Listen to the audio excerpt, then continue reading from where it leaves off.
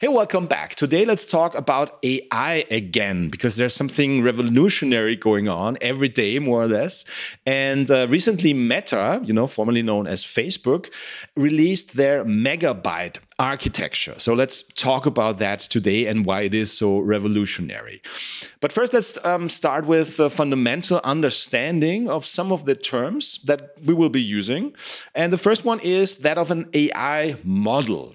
An AI model is essentially a program that has been trained on lots of data, right? And then regarding this data or coming from this training data, it can make decisions or predictions based on that training data. And an example you might have already probably used is ChatGPT or GPT-4 or GPT 3.5, which is the previous model, that's generating human-like text, right? In this chat, in this dialogue form.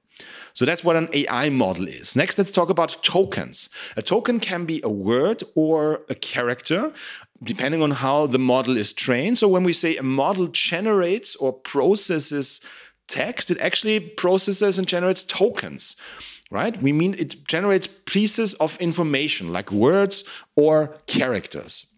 So AI models generate tokens, and lastly, parameters are the parts of the model that change during training. These parameters help the model understand and learn patterns from the data that it's been trained on.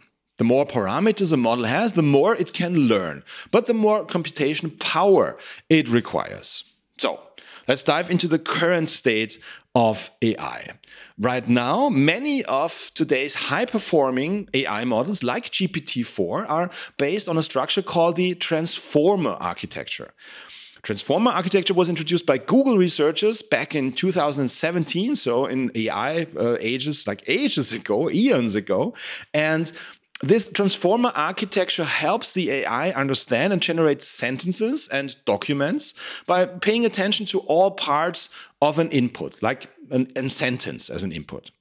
But now, Meta's AI research team suggests that this architecture is actually, you might be hitting a wall there in terms of its capabilities, because two significant issues are cropping up. Firstly, as the length of inputs and outputs increase, the larger these inputs and outputs get, the transformer model actually requires even more computational power.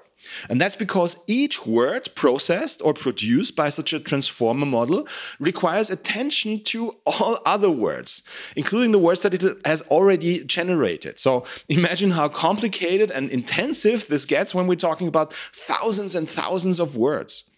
So that's the first problem with the transformer model. Secondly, there's a problem with feed-forward networks, which help AI models understand and process words. They operate on groups of characters, or called positions, independently, which leads to hefty computational expenses when the model is dealing with large amounts of data. So we've got these two problems with the transformer architecture, the transformer model, and this is where this new Megabyte model comes into play from Meta AI, from the AI part of Facebook.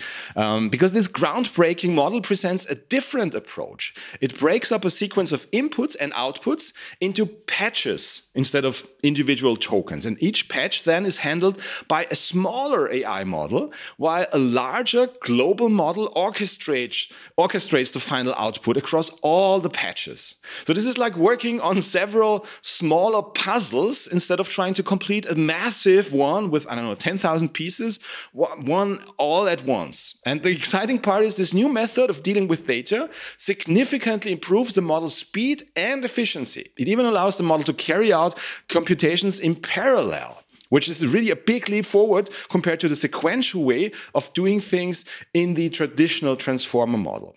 In tests, researchers have found that this Megabyte model was 40% quicker than the transformer model with fewer parameters. So it's also exceeded the capacity limits of existing models, where it was handling over 1.2 million tokens compared to 32,000 tokens.